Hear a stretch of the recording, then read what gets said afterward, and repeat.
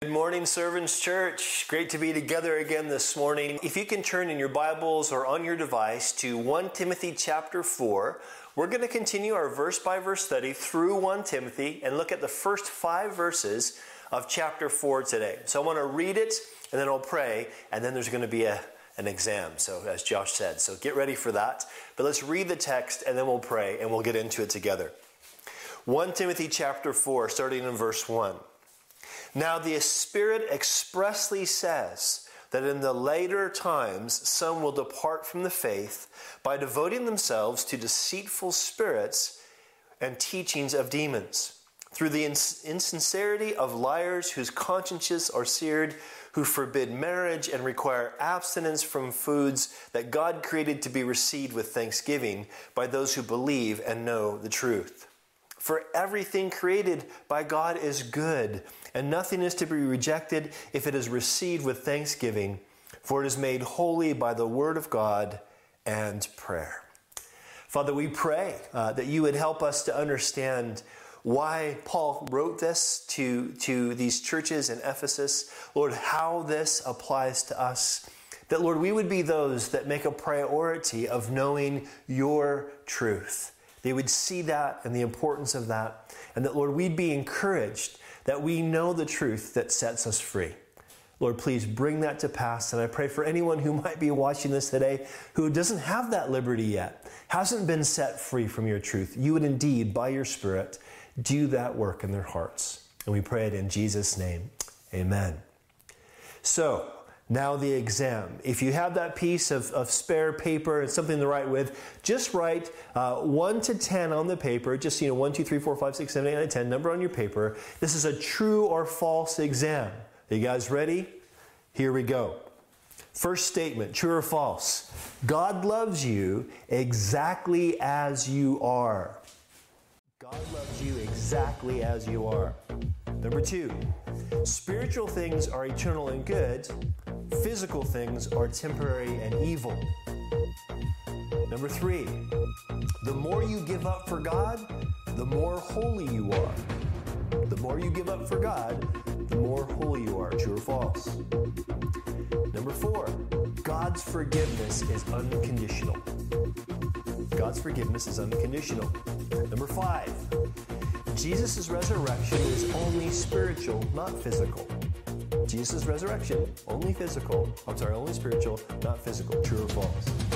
Number 6, you don't have to be changed to be saved. You don't have to be changed to be saved. True or false? Number 7, only certain gifted Christians are called to do evangelism. I'll say it again. Only certain gifted Christians are called to do evangelism. Number 8, you can't always know when you are filled with the Spirit. True or false? You can't always know when you are filled with the Spirit. Number 9, baptism and communion are optional practices. Did you see that? Baptism and communion are optional practices. True or false? Lastly, number 10, love is what we should do, not what we must do. Did you guys get all those? Did you write T or F next to the letter? I hope you did. Okay? You guys ready for the answers? Here we go. Number 1 through 10, they're all false. Every single one of those statements is false. Now, you might be hearing this and going, wait a second, that can't be true. Some of these things have to be true. I'm sure they are. Well, if you want to know, you want to get my explanations for the answers, you can email us and I'll email you the answers and explanations to these questions. But the reason I wanted to do this is hopefully fairly obvious from the text we just read. I wanted to do this because as we're talking about the priorities that the local church should have, that Paul is writing to Timothy concerning the churches in Ephesus, and how that applies to us as a local church. One of those priorities, as we saw last week, is the priority of God's truth. And if you remember, we saw last week that part of that prioritizing is God calling His people to demonstrate His truth. So that when we're to prioritize the truth isn't just memorizing facts or being able to say true or false to statements. It's actually living these things out. But also we saw, if you remember from last time in 1 Timothy, that God sent his Son to define his truth. So that when we're talking about the truth of God, we're not just talking about God's opinion on things. It is that, but it's more than that. We're talking about what God says is eternal, everlasting, liberating truth. And it's all based on his Son. Therefore, it's really important for us to recognize as well, as we're going to see this week, that part of making the truth a priority is recognizing and being prepared for dealing with counterfeits. Now, I'm saying counterfeits on purpose because if we just said lies seem to be something maybe, more blatant. If someone's lying to you, it seems kind of more obvious you're lying. A counterfeit is when someone is purposely trying to make you think something is something that it isn't. And this is actually how false teaching comes in. So let's talk about this. We're going to look at three main things in these 5 short verses about counterfeits. The first we need to recognize is the reality of counterfeits. This is not some strange Christian conspiracy theory. This is something that Scripture says explicitly. In fact, look at, again, verse 1. Paul writes, "Now the Spirit expressly says." In other words, he's saying there's an explicit warning from God's Spirit about these things. That's what he's saying. He's saying that this is what happens. That God has said clearly through his Spirit. Now, we don't know exactly how Paul said this to, or God said this to Paul. Could have been a prophecy through somebody else. Or could have been just him kind of meditating on a scripture. But he knew that God was saying specifically to him by his Spirit, listen, there's going to be these kinds of counterfeits. Now, this fits with what we see Jesus talking about often. Specifically, in Revelation chapters 2 and 3, there's these 7 letters that Jesus dictates to John. The resurrected, glorified Jesus dictates to John in a vision, writing these 7 letters to 7 churches. And at the end of each letter, this is what Jesus says. He says, "He who has an ear, let him hear what the Spirit says to the churches." And in those letters, if you go back and read those 2 chapters and see those 7 letters, you'll see that there's warnings there. Be careful about this deception or this bad practice. Why? Because the world is full of counterfeits. In fact, the second thing we see in this verse is that this is an expected characteristic of the last days. Now, I'm reading from the ESV that says later times. Other versions say latter times. All these things are synonymous with last days. And in case you don't know, if this Bible stuff is fairly new to you, the last days are a reference to the time between Jesus' first coming and Jesus' second coming. Those are the latter days. And so while we're waiting for Jesus to come back and establish his kingdom completely in this world, here's what we expect: counterfeits. In fact, this is what Jesus said to his disciples when they asked about such things. Listen to this in Matthew chapter 24. Jesus says, "Take heed that no one deceives you, for many will come in my name saying, 'I am the Christ,' and will deceive many." So when the disciples asked Jesus about these last days, what it's going to be like before he comes back, his first answer is, well, first thing you need to know is make sure no one's deceiving you. It's an expected characteristic of these last days. In fact, Paul would write to Timothy again in 2 Timothy 4:3. Listen, Paul says, "For the time is coming when people will not endure sound teaching, but having itching ears, they will accumulate for themselves teachers to suit their own passions." One of the reasons one of the things that encourages me as a Bible teacher, as the pastor of Servants Church, is when people come and say, "Man, I'm just really challenged by what you're saying." That's a good thing. If there's never any challenge from what I'm saying, if you're always thinking, "Yeah, that's exactly what I think, I totally agree with that," maybe you're in the wrong place. Or maybe you're assuming things that you shouldn't assume, or maybe I'm just getting it wrong. Because the truth is, the Scripture, the truth should challenge us. It should confront the stuff in us that needs to be confronted. It should call us to lives that are surrendered to and in faith in Jesus Christ. And so part of the last days is knowing that there's going to be these counterfeits, and Jesus warns us of this, Paul warns us of this. But also, notice what it says, in these latter days, some will depart from the faith. So we're not just talking about the fact that we are living in a world that is not necessarily surrendered to Christ. That's true. But he's talking about something specific. He's talking about the fact that the reality of counterfeits is those counterfeits have as their targets those of us that are Jesus followers, those of us who profess faith in the living God. Again, the author of Hebrews gives a similar warning. Listen to this. Hebrews 3:12 says, "Beware, brethren, lest there be in any of you an evil heart of unbelief in departing from the living God." Now, this is important because when we're talking about counterfeits, we're talking about that which is intended to take us away, dangerously have us depart from the real Jesus. Remember what we saw last time in 1 Timothy, as we mentioned earlier, that God's truth is defined by Jesus. And so really this is where a lot of the attack comes. Wants us to see Jesus in a way that God hasn't revealed him to be, that Jesus hasn't revealed himself to be. So this is what we mean by the reality of counterfeits. It's something that we're all going to face. We don't need to be paranoid about it. We don't need to have conspiracy theories about it. We just need to be aware of these facts. So how do these things spread?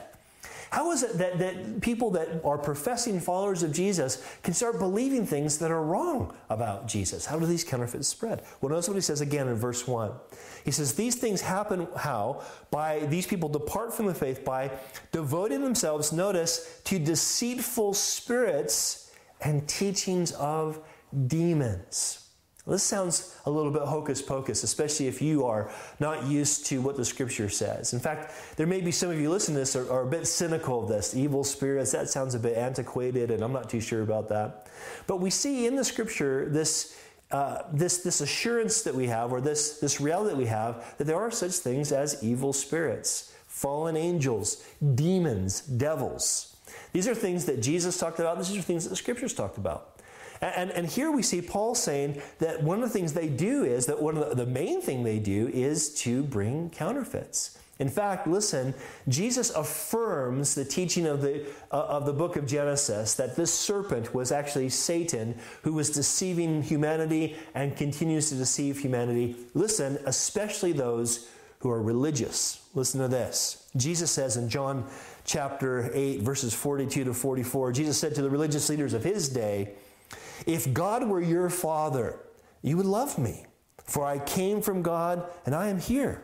I came not on my own accord, but he sent me. Why do you not understand what I say? It is because you cannot bear to hear my word." Now he gets really harsh here. Listen, "You are of your father the devil, and your will is to do the Father's desires. He was a murderer from the beginning and has nothing to do with the truth, because there is no truth in him. When he lies, he speaks out of his own character, for he is a liar and the father of lies." It's important that we recognize this, that we do have an enemy, and the way he really attacks us is not by, causing us to have our head spin around and pea soup fly out of our mouths. We think of demon possession that way, and obviously that can happen, but that's not what he does. What he normally does to us is lie. He tells subtle, convincing lies that make us think we're following after God when we actually are not. This is why Jesus exposes him as the father of lies. Don't miss that he's saying this to the most religious people of his day. Now, look at verse 2. He says this happens, and he describes these people as, these teaching of demons as coming through the insincerity of liars. Liars. People who mislead on purpose. Now, this is interesting. Because what we see here, and again, remember, the truth is in Jesus, that God defines his truth through his Son. And what we see is that these counterfeits, they spread through false teachers who promote false Jesuses. Listen to this. John writes this, one of Jesus' beloved disciple, John writes, "For many deceivers have gone into the world who do not confess Jesus Christ as coming in the flesh. This is a deceiver and an antichrist." Heavy words. The early church was clear, all Orthodox Christians have been clear, that Jesus came as a man, that God the Son took on real humanity. He was as much of a man as you and I, except without a sinful nature and without sin. Listen to this. Peter says a similar thing. Listen, Peter says, "There will be false teachers among you who will secretly bring in destructive heresies, even denying the Lord who bought them, and bring on themselves swift destruction." Here Peter seems to be talking about those false teachers who say, oh yeah, the Lord doesn't have authority over my life. Jesus doesn't have authority over my life. Or the Lord hasn't really purchased me. He's just kind of coming alongside and being my buddy. In other words, they're undermining the authority of the lordship of Jesus. Again, that's a false Jesus. Listen to this. 2 Corinthians chapter 11, verses 3 and 4. This is the Apostle Paul again talking about the spread of these counterfeits. Paul says to the Corinthians, "But I am afraid that as the serpent deceived Eve by his cunning," that's what we're referring to, Genesis 3, "your thoughts will be led astray from a sincere and pure devotion to Christ. For if someone comes and proclaims another Jesus than the one we proclaim, or if you receive a different spirit from the one you received, or if you accept a different gospel from the one you accepted, you will put up with it readily enough." And so Paul is being a bit strong with the Corinthians, saying, listen, do you see the temptation? Do you see these counterfeits, these false Jesuses, these false Holy Spirits, these false gospels, these counterfeits? See, we need to understand that this is what happens. This is why at Servants we're so protective of the pulpit ministry.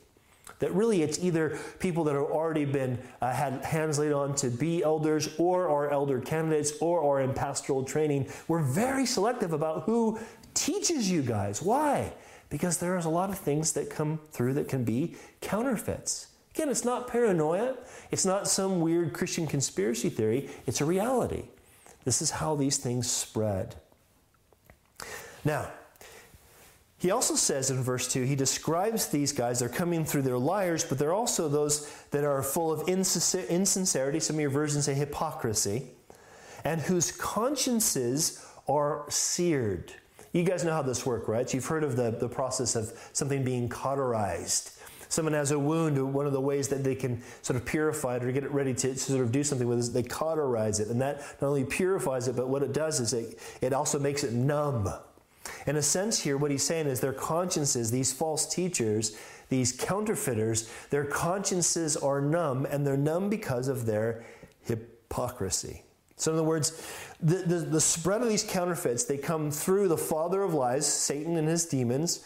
They come through these false teachers bringing forth false Christ, and they come from or in hypocrisy, and we might call this hard-heartedness. Now this is important because it's not just the teachers who can be hypocritical and hard-hearted, it's the listeners. One of the things that we see in Scripture is sometimes God will allow His people to be exposed to false prophets. You know why? They won't listen to the true ones. Or be exposed to false teachers. You know why? Because they refuse to hear good teaching. Now, please understand what I'm saying. I want to be careful because I don't want you to picture in my mind, I'm thinking like, okay, all other churches in Norwich are teaching something bad and we're teaching something good. That's not at all what I'm saying. But I am wanting to be clear. There are churches that are healthy, that are teaching good doctrine, that are living out the truth of Jesus, and there's churches that are unhealthy. And sometimes those unhealthy churches aren't just because they're led by unhealthy men, it's because unhealthy people want to stay unhealthy. They want to be under deception. That can happen. Listen to this. Paul writes this again in 2 Timothy. Paul writes, "Indeed, all who desire to live in a godly life in Christ Jesus will be persecuted." Did you get that? Everybody who says, I want to follow after Jesus, I want my life to be changed by Him and for Him, are going to experience persecution. It might be a minor marginalization. It might be being beaten or killed for your faith.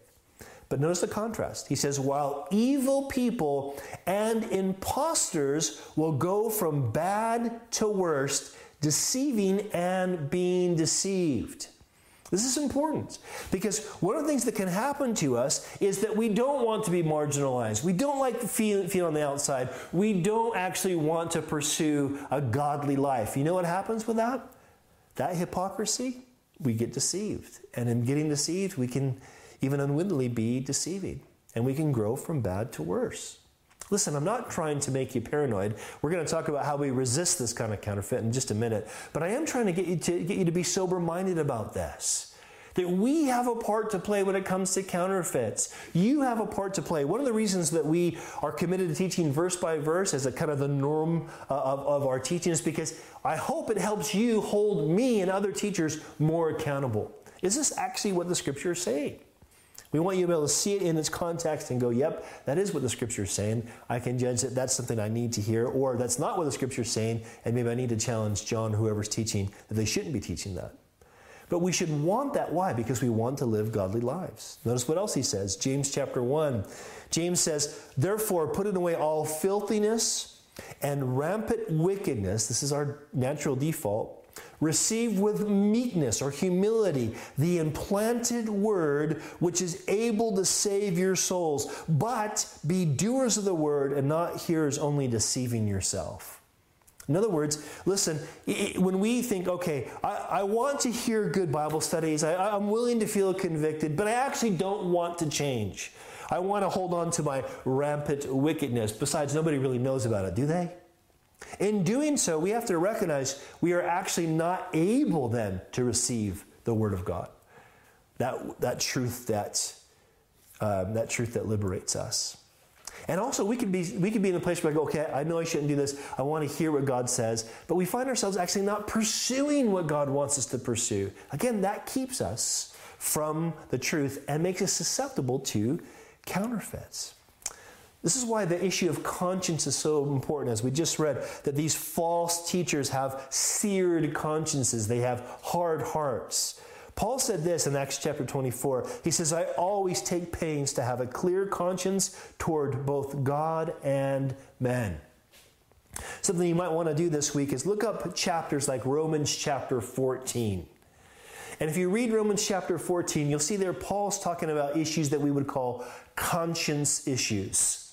Should we eat meat that's been sacrificed to idols, which isn't much of an issue for us, but we could say, should I keep this certain diet because it might be good or bad for other people? Or should I drink wine or not drink wine? Should I have alcoholic beverages? These are what we call conscience issues. Issues that there might be freedom for us to do, but we have to say, okay, can I do this with a pure heart? Can I do this with a sensitive conscience that, yeah, this is what God would have me do because I want to love Him and love people around me. So this is important because people will land on different sides of these kinds of issues, on conscience issues, especially when it comes to things like food. And so there has to be a sense that we're saying, God, are you pleased with me doing this? Or are you not pleased with me doing this? Are you happy with this? Am I actually walking in love when I do this? Why do we do that? Because we don't want our consciences to be seared. We believe God's truth sets us free, and we want to have hearts that are ready to receive that. So this is how we deal with this. This is how we begin to deal with the spread of counterfeits, recognizing that we ourselves can be those that hold on to false things and spread false things, often because our hearts get hard and we start walking in hypocrisy. So now, quickly, let's talk about how we resist these counterfeits. How do we stand up against these things? Look at verses 3 to 5. First thing is, in verse 3 we see, the first way we resist the counterfeits is receiving what is good in creation. Very positive thing. What does he say in verse 3? He says, here's what the false teachers do. They forbid marriage and they require abstinence from foods that God created to be received with thanksgiving by those who believe and know the truth. Now, in Paul's day, there were many religious people. We still have some of these today, but this is probably more the norm in the church, in the early church, where people thought they were being more spiritual by giving up more things. Hey, I'm giving up meat. I'm going to only eat vegetables. Hey, I'm giving up alcohol. I'm never going to have a drink. Hey, I'm more spiritual because I've given up all these things. I'm more holy because I've given up all these things. And Paul says, no, that's not the way it works. Even people would say, I'm not going to get married because I'm more spiritual. I'm going to stay single. Now, let me say something clearly about singleness, sort of off subject, but important to know. Singleness is a blessing. You're not somehow less of a person if you're single. And if God calls you to be a celibate, someone who never gets married, there's a blessing in that. And it doesn't mean you can't have good, intimate friendships and family relationships, okay? Just know that. But there's a difference between saying, yes, I think God's called me to that, and saying, I'm more spiritual because I've decided to stay single. That's what these people were doing. And Paul's saying that's false. That's a false teaching. No, God says, listen, that marriage is not society's invention, but it's God's creation. And it's a good thing. For those of us who know that we're not called to be single, marriage is a good thing as God chooses to provide that for us. Listen to what the scripture says. The author of Hebrews writes, let marriage be held in honor among all. That's whether you're married or single, you should hold marriage in honor. And let the marriage bed be undefiled, for God will judge the sexually immoral and adulterous. The way we honor marriage as married people is to be pure in our relationships, to be one women men or one man women. You know, we should be committed to our married partner. But also, if we're single, it means that we avoid fornication. We avoid things to sexually stimulate ourselves because we honor marriage. This is what God has it for. This is one of the reasons why there's been culture wars in the last couple of decades about a culture that's shifting away from traditional ideas of marriage and family, and a culture that wants to do what it wants, and Christians saying, wait a second, we need to keep those traditional ideas of marriage and family.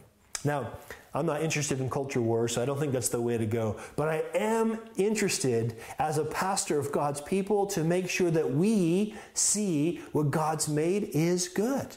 That we receive what's good from what God's made, what's good in creation, including in marriage. But also, he doesn't just talk about marriage here, he talks about food, which is important to me because I'm a bit of a foodie. So I really want to know what this is about, right? Notice what he says. He says that they require abstinence from foods that God created to be received with thanksgiving. Now, if you go to Acts chapter 15 later on this week, read Acts chapter 15, you'll see how the first Christians, the first Jesus followers, wrestled with this kind of issue. Because the Jewish law, the Old Testament, has all these dietary restrictions. But then these non-Jewish people were becoming Christians, and some of the Jews are going, well, hey, they can't have bacon. We can't have bacon, they can't have bacon. And they argued about this. It was a big debate. How do these dietary laws come to pass? And of course, they came to a place of, no, you know what? Don't eat things that are going to stumble somebody else. And they said, avoid sexual immorality. These are the things they kind of came up with. Now, here's what's interesting. There were people in Paul's day that were saying you have to keep that Old Testament diet, even though the church had said, no, you don't have to keep the Old Testament diet. There are people in our day that want to say you have to keep a certain diet or you don't care about other people. You don't care about the planet. If you eat meat, you don't care about other people. If you eat this sort of thing or that sort of thing. And they kind of make a law that God doesn't make a law. Now, let me be really clear. There's nothing wrong with being a vegetarian or a vegan. There's nothing immoral about that whatsoever. There's not even anything wrong doing it because you're thinking, your conscience says, you know what, I don't want to invest in things, or I don't want to eat things that are bad for my body or bad for the planet. Nothing wrong with doing that. But what is wrong is when we take that and we say, this is what it means to be holy. And we say, you can't eat that thing because you're not going to be holy if you eat that thing. Paul's saying, no, that doesn't work. We need to receive what's good. Now, forgetting about what we can and cannot eat, the categories, let's talk about why this is important. Why did God create food in the first place? Why didn't he just create us like plants? We just kind of hold out our hands and we kind of receive energy from the sun, you know? Why didn't he do that? Why did he make us so that we eat food? Not only that, why do we have so many taste buds? Other mammals don't have taste buds. Dogs don't have taste buds. They eat like they do, but they don't. Why do we have taste buds? There's reasons. Listen. There's 3 reasons why God's designed food for. It's been designed for human development, not just survival. 3 ways it helps us with development. First of all, physical development, okay? So now I want to talk about food. We're not just talking about the eating of food. We're talking about the producing of food, the acquiring of food. That's kind of why we all work, so we can eat, right? So here's the thing. First is, again, going back to the creation account, to Genesis, it's physical development. Listen to this. Genesis chapter 2, God says, the Lord God took the man, that's Adam, put him in the Garden of Eden to work and to keep it. This wasn't a punishment. This is what he had to do before there was any sin in the world. He had to work. Why? Because this is how he would develop. We're meant for physical exercise. We're meant for purposeful work. Going after food isn't just going about that food, it's about the process that helps us develop. But not only that, there's a social development. He says, and the Lord commanded the man, this is again Genesis 2, saying, you shall, or you may surely eat of every tree of the garden. Now I want you to think about this because we don't know for sure, but I can imagine there was more than just 3 or 4 different types of trees. I can imagine in the Garden of Eden, there was everything that we can imagine, things that have plants and trees that have gone extinct now, and there's every variety of food. I personally think there was a bacon-flavored fruit. That's just my conviction. But there was everything you could possibly think about. And people, Adam and Eve could go throughout the garden eating something different all the time. Why? Because as they experienced that goodness of God together, it brought them closer. It's no accident that every great thing we celebrate revolves around a meal. It's not an accident that in many cultures today, if a contract's going to be signed or a treaty going to be made, that revolves around a meal. Why? Because God intended food to be something social. It was something beautiful. The early church did this. There's a social development that comes from food. Lastly, listen, there was a spiritual development. Listen to this. Again, Genesis 2. But of the tree of knowledge of good and evil you shall not eat, for in the day that you eat of it you shall surely die. In other words, there's this beautiful garden, everything they could imagine to eat, to enjoy together, to grow together physically as they maintain it, to grow together socially as they do it together. But also, listen, there was one tree they couldn't eat. And I bet you there was nothing different about this tree in the sense of it wasn't made of poisonous fruit. It wasn't like some kind of thing that just kind of changed their DNA when they ate it because there's something special in there. No, I think it was just one tree that God says, that's the one I'm going to say you can't eat. Why? Because then they had a spiritual choice to make. They could choose to say, we trust our Creator God who loves us and gave us all good things, to say no to that thing. This is where fasting comes in as well. When we fast and we say, God, food's great. We love food. We love to celebrate food. We love to socialize around food. But we're going to choose not to eat food so that we can give that resource to somebody else, which is what the Bible describes fasting to be, Isaiah 58. When we do that, we're saying, God, we are choosing to grow spiritually. We want to do this. When we choose to know we have a freedom to eat something or to drink something, but we choose not to do that with someone who doesn't have that freedom, we are choosing to say, I'm putting love for this person over my own liberty. I'm growing spiritually. So this issue of food, this issue of not forbidding food, of having the right attitude towards the things that God has made that are good in creation, receiving those things, this is really important. It's really important for us to recognize that these are good things that God wants us to receive. That's why the Bible says in 1 Corinthians 10:31, whether you eat or drink or whatever you do, do all to the glory of God. God, we want you to be seen. We want to see you even through our meals and our marriages. So that's the first way we resist counterfeits. We don't follow what the false teachers did. Instead, we receive what's good in creation. Next, verse 4, we also want to be giving thanks to the God of creation. Taking the time to give thanks. Look at verse 4. He says, for everything created by God is good, and nothing is to be rejected if it is received with thanksgiving. Now, is this teaching that we should pray before our meals? Yes. But it's more than that. It's good for us to stop and give thanks, to recognize that this comes from God. And this is tough for us, isn't it? I don't know if you realize this or not, no matter who you are watching this today, or I shouldn't say that because maybe someone's watching this from a country that's quite poor, I don't know. But for those of you who are in the West, if you're in England watching this or in America watching this, you may not realize that you actually eat at the same level that a king ate in the first century. We don't just kind of live to see that we can get one meal to strengthen us to live another day. We eat what we want, when we want. We have a problem of eating too much. We throw away, I think the statistic is we throw away about 1/4 of all of our food in Great Britain. We have so much. Now the thing is that because we have so much, I think we're not really that thankful. We don't take the time to say, God, we want to give you thanks. You're the one who gives us, as it says in James chapter 1, verse 17, every good gift and every perfect gift. You're the one who gives it to us. Interesting. A lack of thanksgiving, listen, is what Paul says is the identification of fallen or unsaved humanity. Listen to this. Romans 1:21, for although mankind knew God, yeah, there's a God, they did not honor him as God or give thanks to him, but they became futile in their thinking and their foolish hearts were darkened. You know, one of the ways we can build up resistance against the counterfeits is to take the time to give thanks for God for the truth and the good gifts that he's given us. Hey, I've been studying this book for 32 years or more. And studying this book, there's so many things I don't understand. Man, I've taught through the New Testament twice all the way through. Some books 3 times, some books 4 times. And there's so much stuff I still don't understand. But you know what helps bring clarity is when I give God thanks for what I do understand.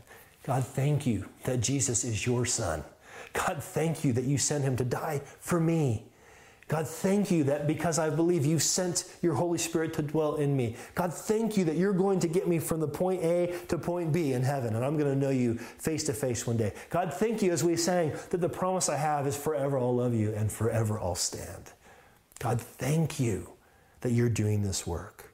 Oh, there's a bunch of stuff I don't understand. I don't always understand when the Holy Spirit's working, when he's not working. I wrestle with some of those things.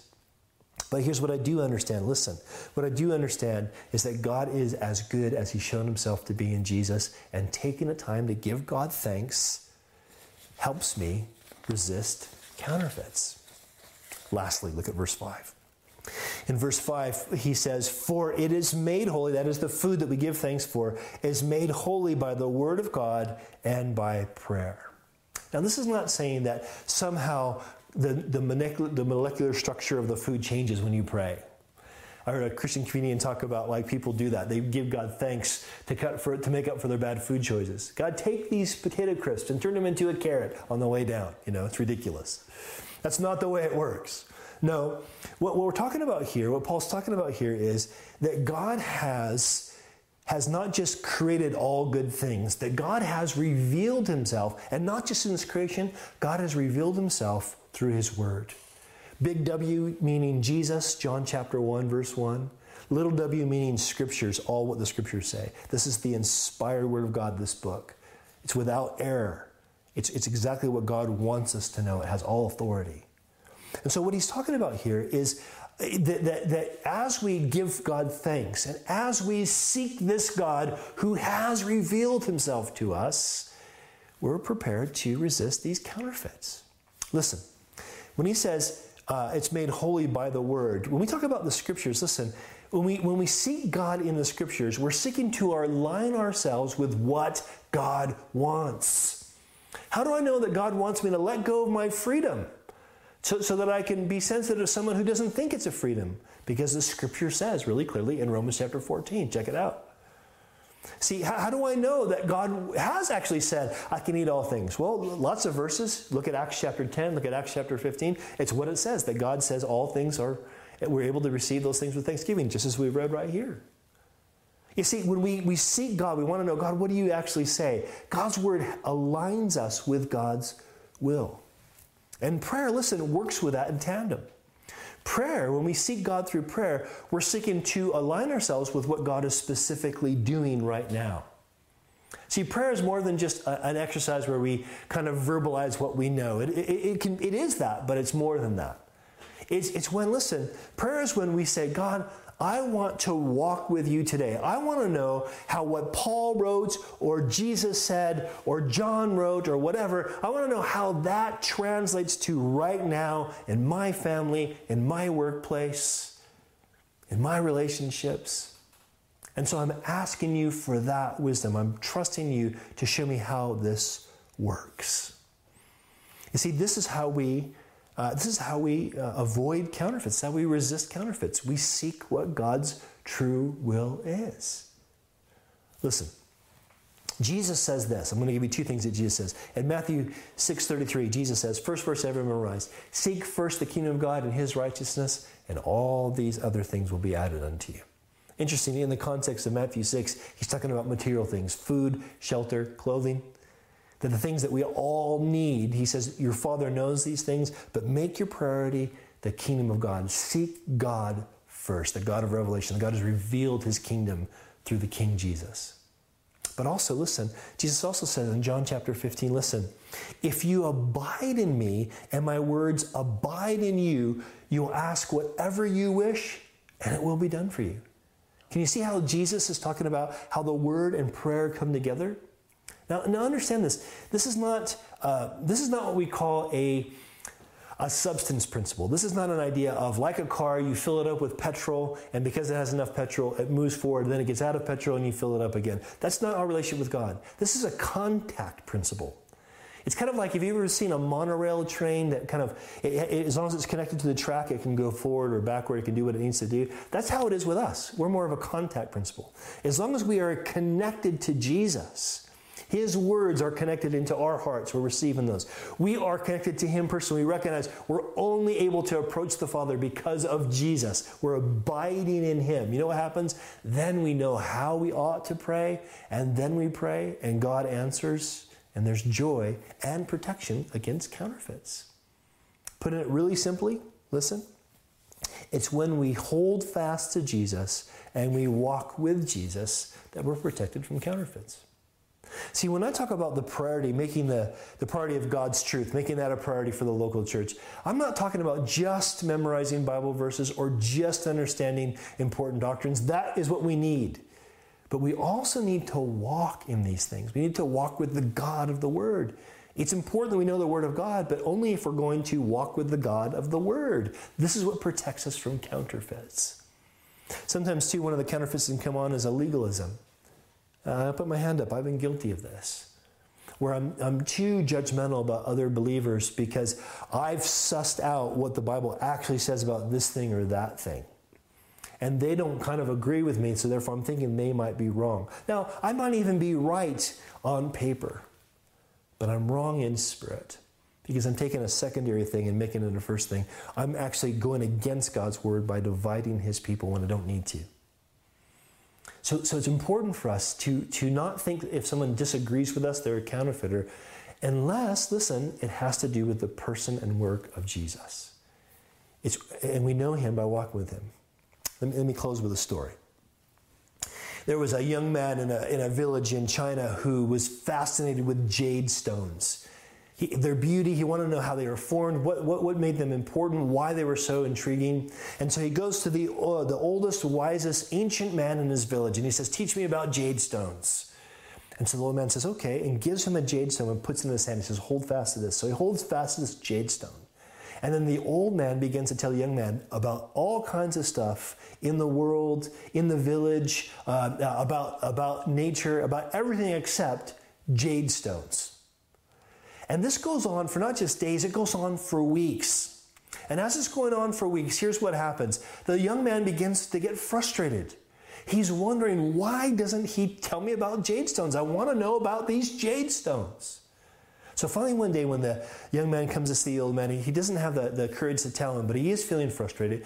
And the old man puts a stone in his hand and he holds onto it. He goes, "Wait, this isn't a jade stone." You see, what the old man was doing was telling him, if you will hold fast to the most important thing, you'll understand why it's important. You'll recognize when someone's giving you a counterfeit. Jesus is the most important thing. It's as we hold on to Him and walk with Him that all these other things are added unto us. You may have failed the exam. You may have gotten a whole bunch of those things wrong. But you know what's really important? Don't get Jesus wrong. Put your faith in Him and Him alone. The church doesn't save you. There's no government that will save you. It's Jesus that saves you. Hold fast to Him and let all the counterfeits pass you by. Amen? Let's pray. Father, thank you for sending us Jesus, that we don't have to guess at your truth. And Lord, we don't like that there are so many counterfeits around, and it is tricky for us to know what's right and what's true. But thank you that you've given us your more sure word, so again, we don't have to guess about your truth. Lord, help us to be those who abide in your word, or abide in you, and your words abide in us, Lord Jesus. Help us to be those that are seeking you in prayer. Help us to be those that are receiving all the good things you have for us. And Lord, help us to lead people into liberating truth and away from counterfeiting lies. Please, Lord, we pray this in Jesus' name. Amen. God bless you guys. See you soon.